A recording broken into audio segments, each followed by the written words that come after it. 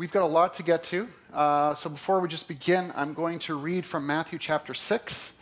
Matthew chapter 6, this will be our main text today, but I'm not going to get to it for a while. And so I just kind of want to set the stage as to where we are going. Matthew chapter 6, we're going to begin in verse 25. And friends, this is the word of God.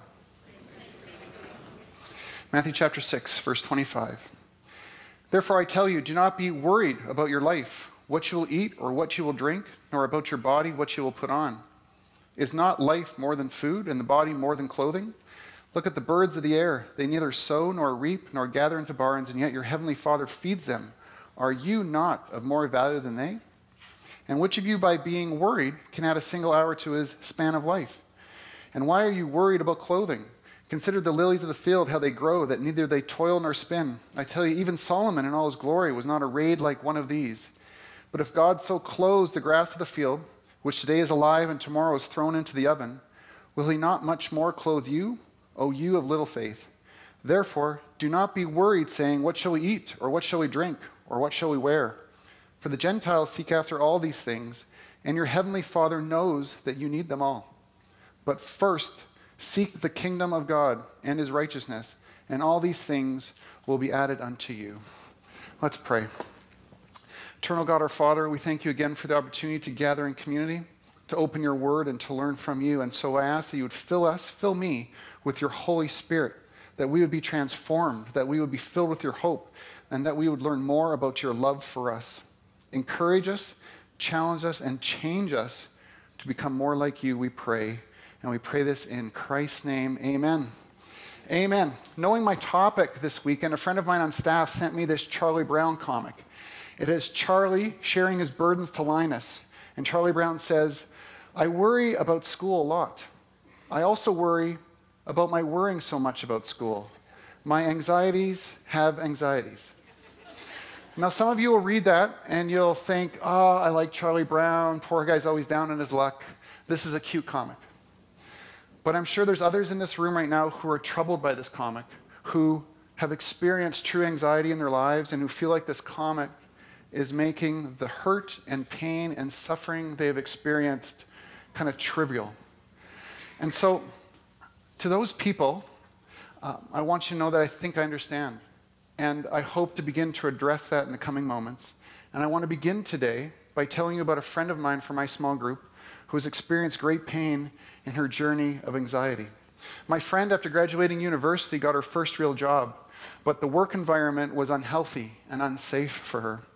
Her duties were undefined, and her supervisor gave her little direction and no support. Instead, she's been consistently yelled at, and her efforts were belittled in front of others. The thing is, my friend thought, well, maybe this is just the way it is in the real world. And so she kind of just lived with it. But over time, emotionally, it began to take a toll on her, and she began to feel great distress without really recognizing what was going on in her. She dreaded going to work, fearful of what awaited her. She began to feel tense and stressed every moment of every day. And in time, she found herself sobbing herself to sleep 5 nights a week. She didn't know what to do. She knew she needed help, but she didn't really want to get help because she didn't want to appear weak. And so this continued on for about 3 years. And finally, at the end, about 3 years, she went to work one morning and she has a panic attack.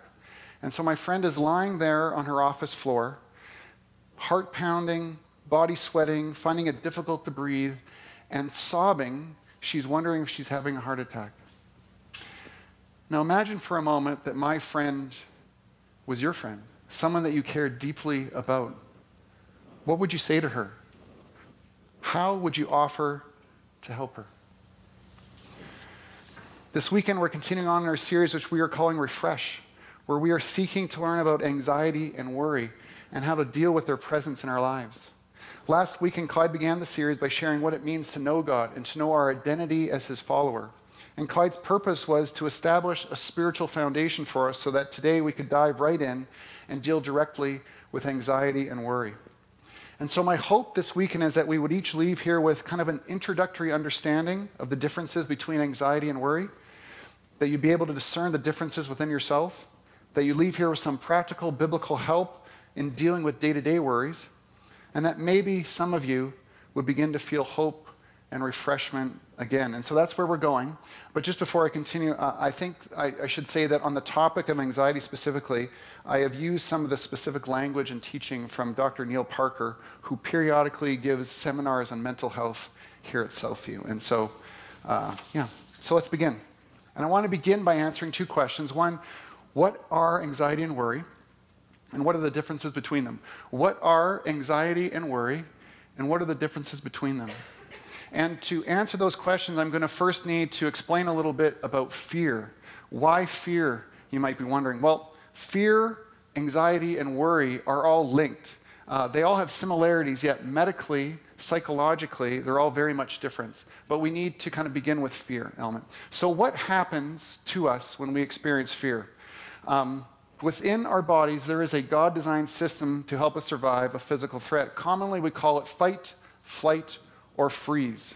So that when we suddenly experience fear, physically our body increases production of adrenaline and cortisol so that we can respond quicker and stronger to a threat. Neurologically, we become hypervigilant. We're alert, we're aware, we're on guard so that we're ready to fight or run. So let me just give an example from my own life. So the background to this example is I'm scared of dogs because dogs don't like me. And so, so a couple years ago, I'm at my mailbox. And I live in one of those communities where there's community mailboxes. And so it's around the corner from my cul-de-sac. And so I'm looking in my mailbox. And I hear this barking.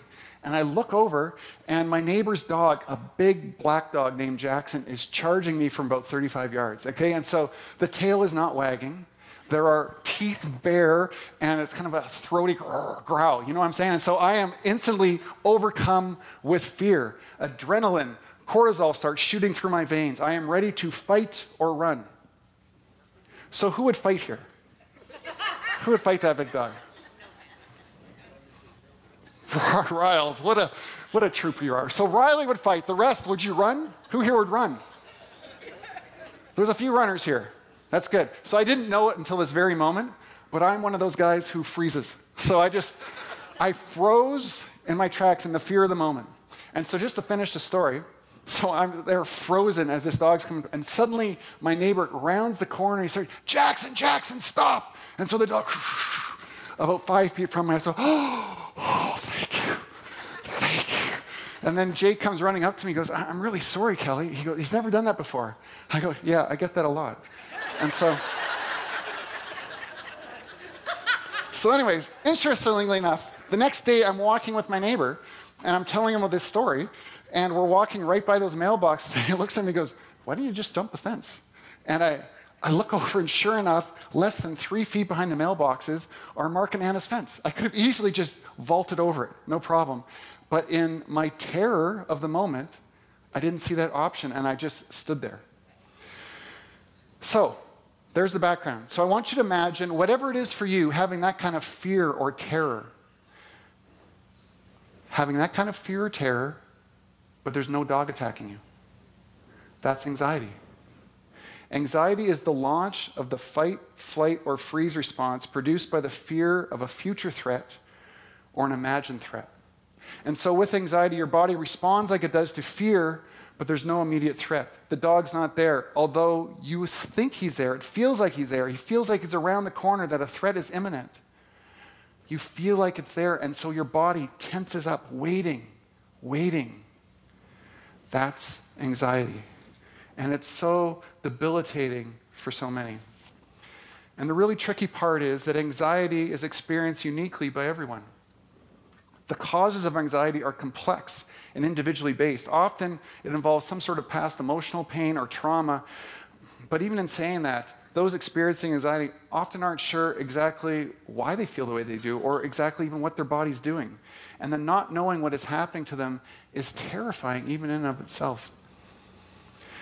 Regarding the symptoms, people with anxiety will often exhibit severe emotional distress that manifests itself in dysfunction in social or family situations, or dysfunction at work, or it can lead to cognitive impairment where it's difficult to process our thoughts, or it leads to the avoidance of people or other situations.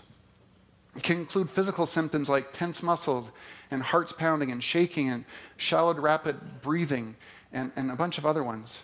And basically what I want to say, if this describes you, these symptoms that I just mentioned, if this describes you that you have an uncontrollable, fearful expectation of something that's not right in front of you, and you have this over a long, prolonged, extended period of time, then perhaps you have an anxiety disorder. And if you have an anxiety disorder, then your mind needs to be reordered. And you're probably going to need some sort of assistance or professional assistance. And so, in my opinion, I think you should see your doctor if this describes you, and maybe get a reference for a good psychologist or a psychiatrist or counselor, someone you can sit down with face to face, someone that you feel safe with, that you feel comfortable with, that you believe has your best interests at heart, someone that's going to give you homework and work with you, trial and error, to try to figure out how to best support you.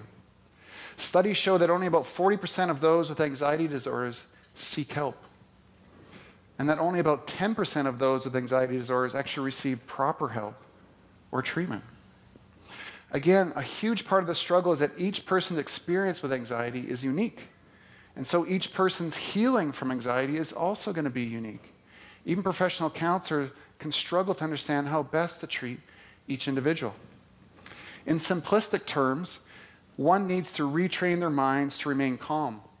But this is difficult because when we get fearful, our body starts shooting cortisol through our veins within seconds. I think it's like 2 seconds. And so we usually only have 2 seconds to put out calming hormones instead of cortisol so as not to respond anxiously. And since it probably has taken one several years to kind of inadvertently train their brain to respond fearfully, it's also going to take several months or maybe years to retrain the brain to respond calmly. My small group friend that I spoke of earlier told me that her and her therapist over a series of months used trial and error to figure out what calming strategies work best for her. For her, it was progressive muscle relaxation, aromatherapy, and sharing her feelings honest and openly with several people. But again, it's going to be different for everyone. And so if you're here today, and this describes you uncontrollable, fearful expectations and these physical symptoms over an extended period of time, if that describes you, I want you to know there's hope for you, that retraining your brain to be healthy is possible. But I think probably you're going to need assistance. So please seek help. And I hope that even as I'm sharing this, that it's easy to see that there are profound differences between anxiety and the day-to-day worrying. And so just a couple of examples for you, a list here. Worrying is in our heads, thinking, stressing on the concerns and cares of our day. But anxiety is also in our bodies, with the feelings of fear and the fight, flight, freeze response. Worry is generally fairly specific, focused thinking on a specific problem or problems. But anxiety often becomes generalized, spreading to and often affecting all sorts of potential issues. Worry is mildly distressing. It's stressful, but it does not impact our functioning. Anxiety, though, is often severely stressful, often disabling our functioning for prolonged periods of time. And I'm stressing these differences because often in our day-to-day language, we speak of anxiety and worry as being synonymous, that they're the same thing. They are not. They are not the same thing. And I think one of the confusing things for us as Christians is that the New Testament uses these terms synonymously. So if you go from version to version, one version will say worry, another version will say anxious. But about 20 times in the New Testament, every time you read the word anxious, anxiety, worry, or worried, there is, with one exception, the same Greek root word being translated here, which means to be concerned about, to worry. The reality is, in first century Palestine, they had no concept of what we call today anxiety or anxiety disorder, which means then if someone comes to you, and this is what I hope doesn't happen, if someone comes to you and says, I'm struggling with anxiety, and you go, cast all your anxieties on him because he cares for you, it's a great verse with hope and purpose and meaning and encouragement, but that is speaking about day-to-day worries, not what we would call anxiety. All of life is spiritual, but there really is no direct New Testament teaching on anxiety. The New Testament is always talking about day-to-day worries.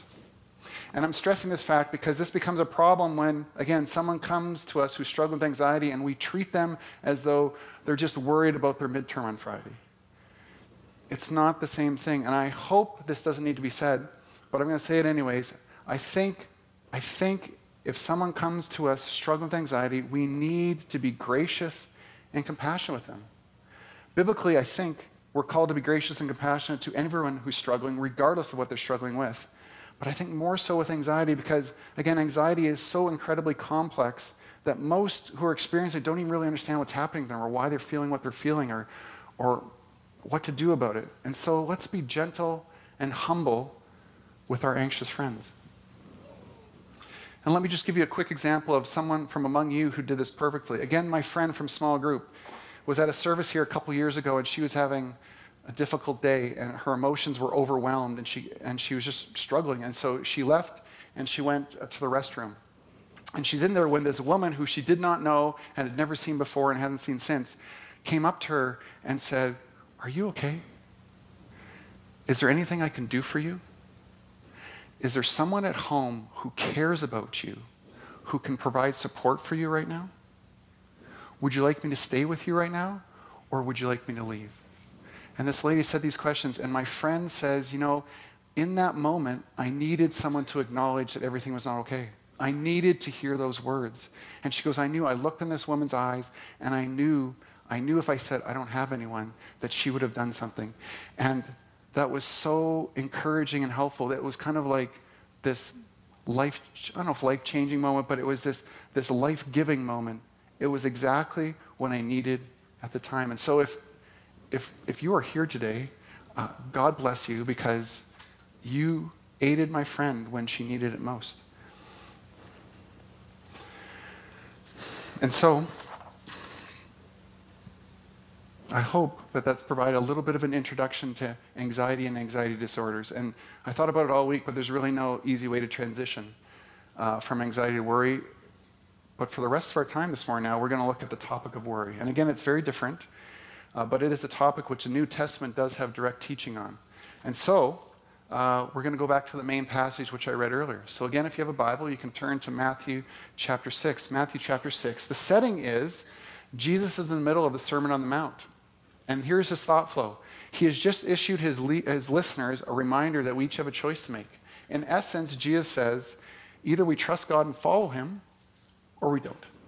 It's our choice. And then Jesus continues on with that same thought flow and applies it to the issue of worrying, of day-to-day worries. And we begin in verse 25. Therefore I tell you, do not be worried about your life, what you will eat or what you will drink, not about your body, what you will put on. 2 quick points here. First, Jesus here is talking about legitimate concerns, needs. He's saying, do not worry about the necessities of life, food, clothing, shelter. Do not worry, God will take care of these needs. But secondly, I think we need to recognize, I think it's important for us to recognize that most of Jesus' listeners, most people in first century Palestine would have had understandable concern for the necessities of life. The vast majority of people in that time had little beyond the basics of life. They had no bank accounts. They had no retirement savings. Instead, they had an economy that was largely based on seasonal rains and a workforce that worked mostly day to day.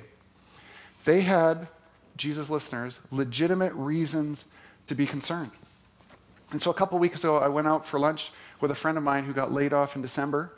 And I kind of said, hey, how are things? Like, how are you doing? And he said, well, he goes, I got a nice severance package, and so I'm okay for a few months there, and then I have some other financial means that I could dip into if necessary, and then if things got really bad, we could sell our house and we could kind of downsize a little bit, and so, I mean, I'm okay for a year. But my friend he loves this house. He doesn't want to sell his house. And none of us want to dip into kind of our financial savings or whatever that is. And so he's still very concerned about his employment situation. But he's okay, in a sense, for a year. That was not the case with the people with whom Jesus is addressing. First century laborers were typically, they would work the day, then at the end of the day they would get paid so that their family would have money to buy food for tomorrow. It was a day-to-day existence. But what if a day laborer got injured and couldn't work? Or what if there was a drought?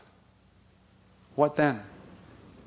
Jesus is talking to people whose ability to earn a living is a legitimate day-to-day concern. And so I think we need to recognize that as we're listening to these words. Again, verse 25. Therefore I tell you, do not be worried about your life, what you will eat or what you will drink, nor about your body, what you will put on. Is not life more than food, and the body more than clothing? Our life consists of much more than just meeting our basic needs. And Jesus is going to go on later in this passage to explain what that more is. But he's saying a life that is consumed by the constant worrying of needs is consequently going to miss out on the more. And so Jesus provides a series of reasons why worrying for our needs is unnecessary. Verse 26, look at the birds of the air. They neither sow nor reap nor gather into barns, and yet your heavenly Father feeds them. Are you not of more value than they? This is the first in a series of rhetorical questions which Jesus poses. And in the Greek, the word here, you, is emphatic, meaning if God provides food for the birds, he will provide food for you, his followers. If God cares for the birds of the air, he will care for you, his followers. Our Creator God cares for all his creatures, but especially so for humans. Humans, the only part of creation formed in the image of God. Humans, the only members of creation to be caretakers of the rest of creation. God loves us. God delights of us. As Psalm 35 says, great is the Lord who delights in the welfare of his servant. How do we know that we can depend on God to provide for us? Reason number one, because we are valuable to God. God loves us. And then Jesus gives us a practical second reason, verse 27. And which of you, by worrying, can add a single hour to his span of life? Jesus is pointing out the limitations of human achievement. Obviously, no one can add additional time to their life. The length of our days is outside of our control. In fact, you could argue that worrying shortens our days. And so Jesus reminds us that we are not in control of our circumstances, that worrying about our circumstances doesn't help. So why engage in it? A second reason not to worry is that worrying is of no practical help. For reason 3, we skip down to verse 31. Verse 31, therefore, do not be worried, saying, what shall we eat? Or what shall we drink? Or what shall we wear? For the Gentiles seek after all these things, and your heavenly Father knows that you need them all. The third reason is that we can depend on God. We can depend on God because our Father in heaven knows what you need. God knows what you need. God cares about your needs, so we should trust him to provide for our needs. Otherwise, Jesus says, we're living more like the Gentiles than believers. In the New Testament, non-Jews or Gentiles were generally polytheists who believed in many gods. And these polytheists spent much of their time and effort trying to appease the anger of the gods that they were following. The problem was they didn't know why their God was angry with them, and they didn't know how to appease him and make him happy. And Jesus is wondering out loud here, is that how we view life with our God? Jesus is asking, is that how you view life with me? One commentator calls this practical atheism, where we profess to be followers of Jesus, but we actually live and stress as though God is not in control. We're just on our own. So, do I live as though God loves me and is in control? Or do I live as though I'm all alone, that I have to take care of my own needs? Which of these descriptions best portrays how I live, how you live? Jesus then concludes with these words in verse 33.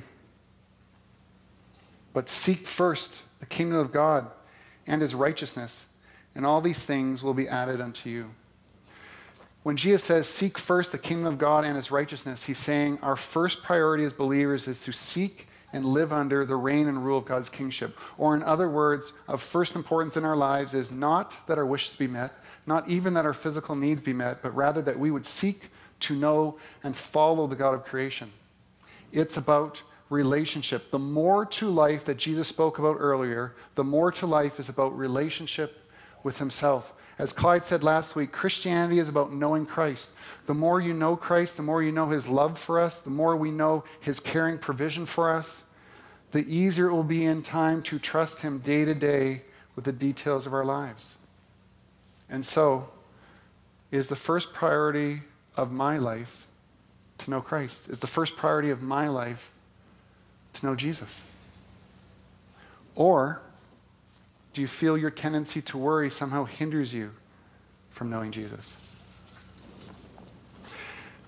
I have several friends with what you would call excitable personalities, where I thought that was gracious. I don't know what you're...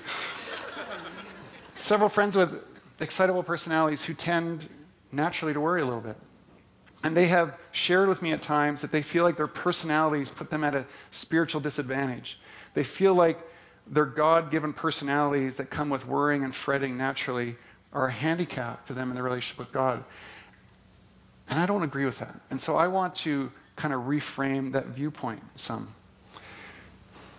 If you're here today and you have one of those worrying, fretting type of personalities, rather than that being a handicap, which draws you away from God, I hope that you see that personality, that it can be a wonderful warning system that alerts us regularly to our neediness, that reminds us of the only one who can truly meet our needs. And so as we conclude, I want to reframe how our worrying can actually lead us to Jesus by sharing 3 callings about the worries of life they can remind us of. And these are things that we all need, but sometimes we listen and respond better when we're worried. And so a first reminder, when we recognize those feelings of pressure and concern and stress in our lives, it is a call to prayer.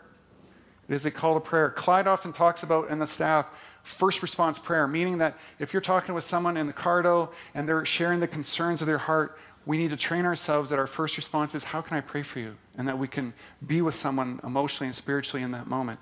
And it's great. But how many of us have trained ourselves to give first response prayers for ourselves?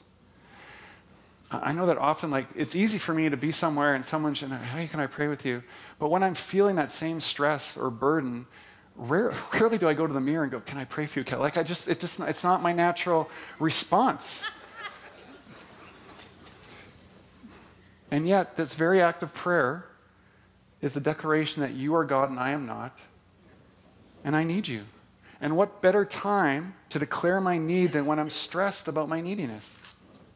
And again, in this passage we just read, Jesus affirmed that he cares about us, that he knows our needs, and that he's committed to meeting our needs. So our most logical response is to call out to him in our neediness. Hebrews 4:16 says, let us then with confidence draw near to the throne of grace, that we may receive mercy and find grace to help in time of need. Rather than worrying drawing us away from our God, our worries can lead us to the throne of grace. Our worrying then can be a call to prayer.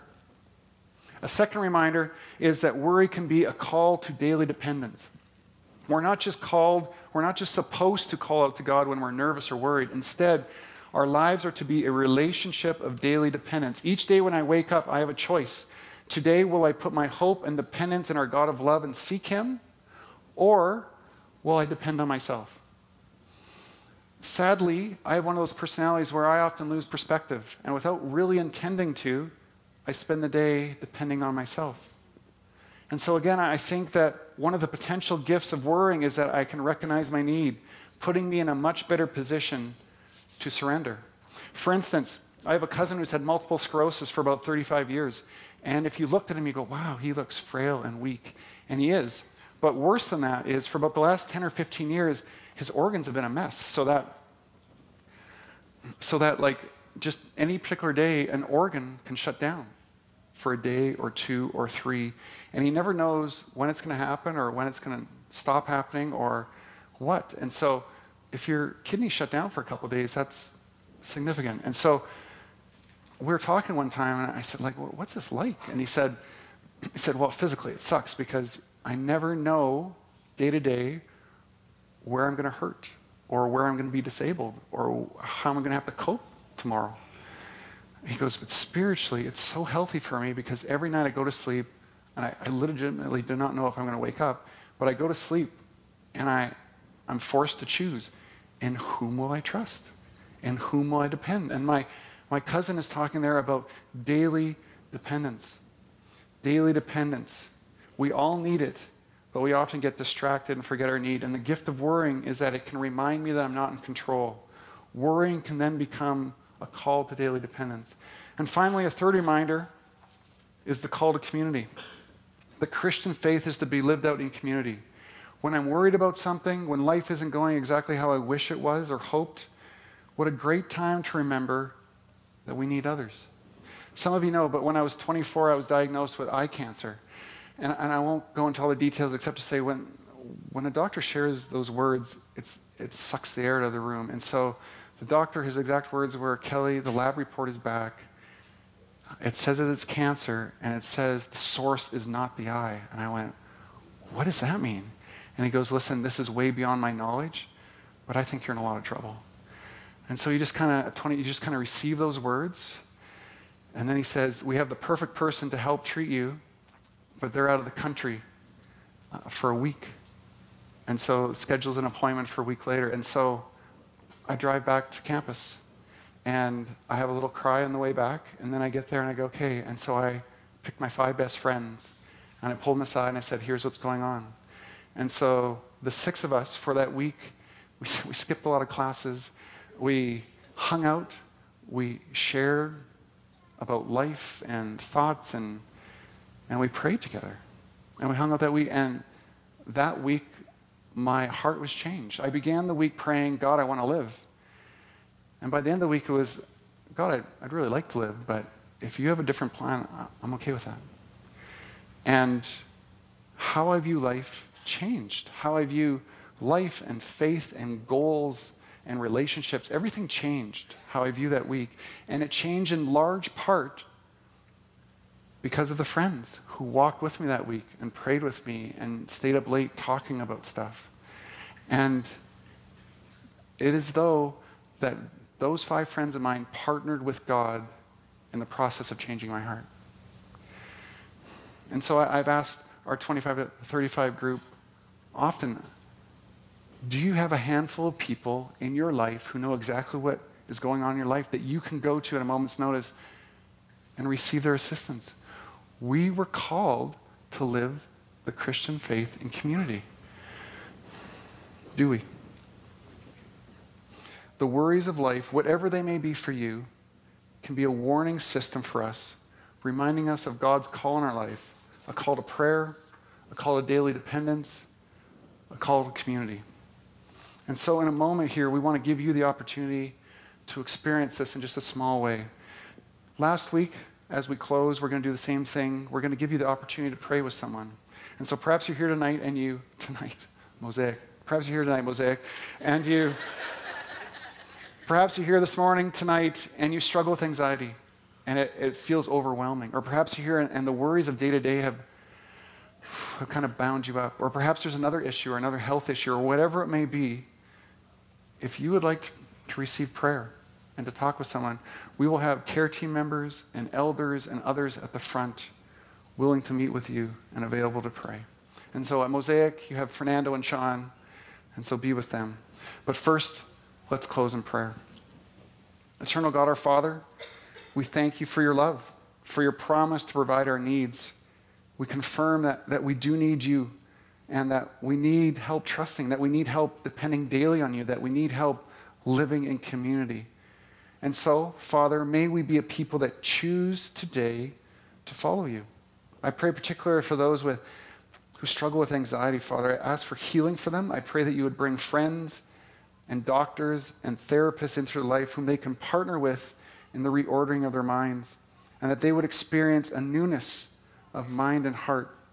And for the rest of us, Father, whatever our particular struggle is, I pray that you would cause those struggles to lead us to you. And in you, I ask for provision and grace and refreshment. And we pray this all in Christ's name. Amen.